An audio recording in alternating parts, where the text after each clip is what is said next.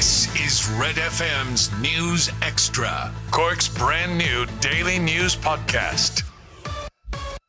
It's Thursday lunchtime. I'm Jamie O'Hara with Red FM's daily news podcast. Aldi says it plans to spend over €70 million with Cork food and drink suppliers this year. The German retailer opened a new store in Douglas this morning. Here's how that was reported earlier today. Aldi says it plans to spend over €70 million with food and drink producers in Cork this year. The retailer made the announcement at the opening of their 24th store in Cork today on the site of the former Cinema World in Douglas. The store will employ 27 people on a full-time basis. Speaking to Red FM News, Group Managing Director of Aldi Ireland, Niall O'Connor, says the store will be working with local charities. The store will support local charities through our Community Grants Bursary Fund, which is primarily driven by our store employees, and of course our Food Cloud programme, and that's where we donate surplus food on a daily basis to very, very local charities within the Douglas area.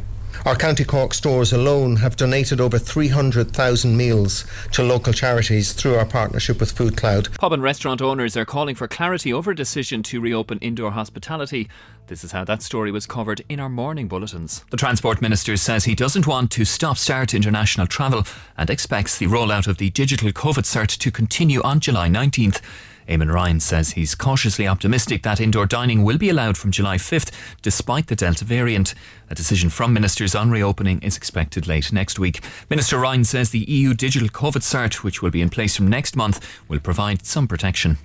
What we really didn't want to do was stop-start. The way we've done this opening in Ireland so far has worked. We've managed to keep the numbers steady while reduce or bringing back some sort of elements of normal life. I don't expect for that to change. Obviously, if circumstances change, look at it again. But no, I don't think it will. The rollout of the digital COVID cert is going to be key, and that will give us some protection. Catch up on Cork with our new daily news podcast, Red FM News Extra. Starting with football in Cork City, return to action tomorrow evening. The Rebel Army go into the away trip to Shelbourne on the back of a morale-boosting win over Athlone Town last week.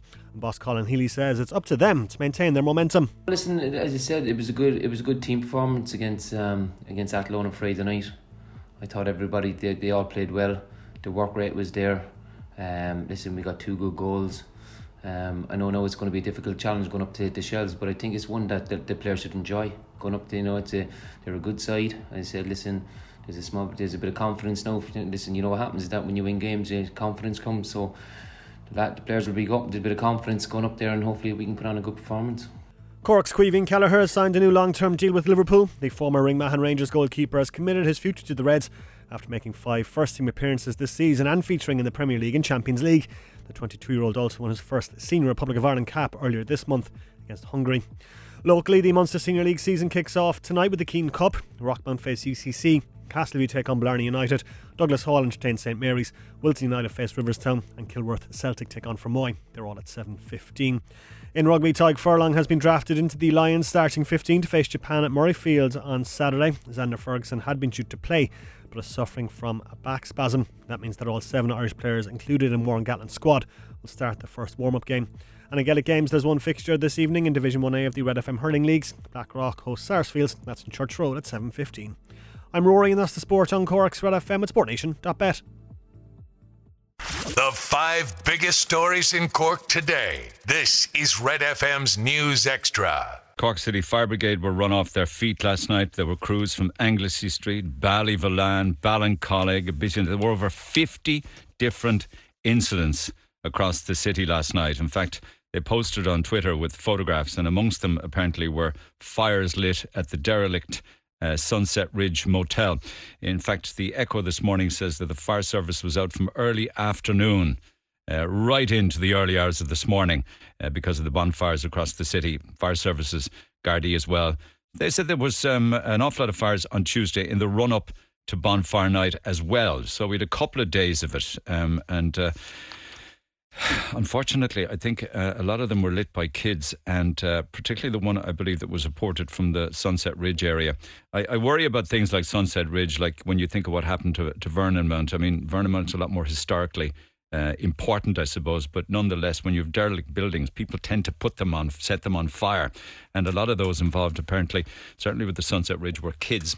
And I was fascinated with an article that made the papers over the past couple of days. It was in the Echo, and that was Sally Hanlon, who's the Director of Support After Crime Services of Anglesea Street. And she was talking primarily about children as young as 8 or 9 getting involved in criminal activity. This comes on the back of the Chief Super Barry McPolan talking about children as young as 8 or 9 drunk in the city, and asking the questions about, do their parents not know where they are, and would their parents ever please cop on?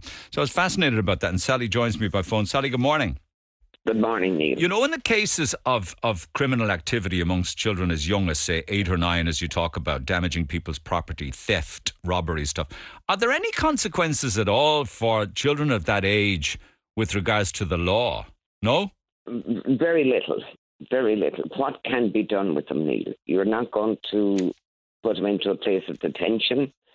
What other way? I wouldn't want to see them going into a place of detention. But I would like that if there was kids who are out there doing this, that their parents or guardians are made responsible for the damage they caused. Yeah. And that's financially responsible. Yeah. To their victims. And because this is because you are actually dealing with people who have been victims of serious criminal offences by minors who are coming into you and finding that actually, because they're underage, they get away with the crime scot-free, is it? Well, yes, and it's I suppose when damage is done and or stuff stolen or whatever, that the people, when they realise the age of those who are doing it, they're astounded, they're frustrated, they're annoyed because they know there's very little that can be done, and there's no way of getting them to compensate or restore the harm they have done. Yeah. I mean, I do know that the juvenile liaison officers work with the children. But again, being a mother myself and a grandmother, you look at children of 8 or 9, they have their mind isn't developed enough to know the impact they're causing. It's a bit of fun. And they don't know, so therefore there are no consequences. Don't forget to like and subscribe to get Red FM's News Extra daily.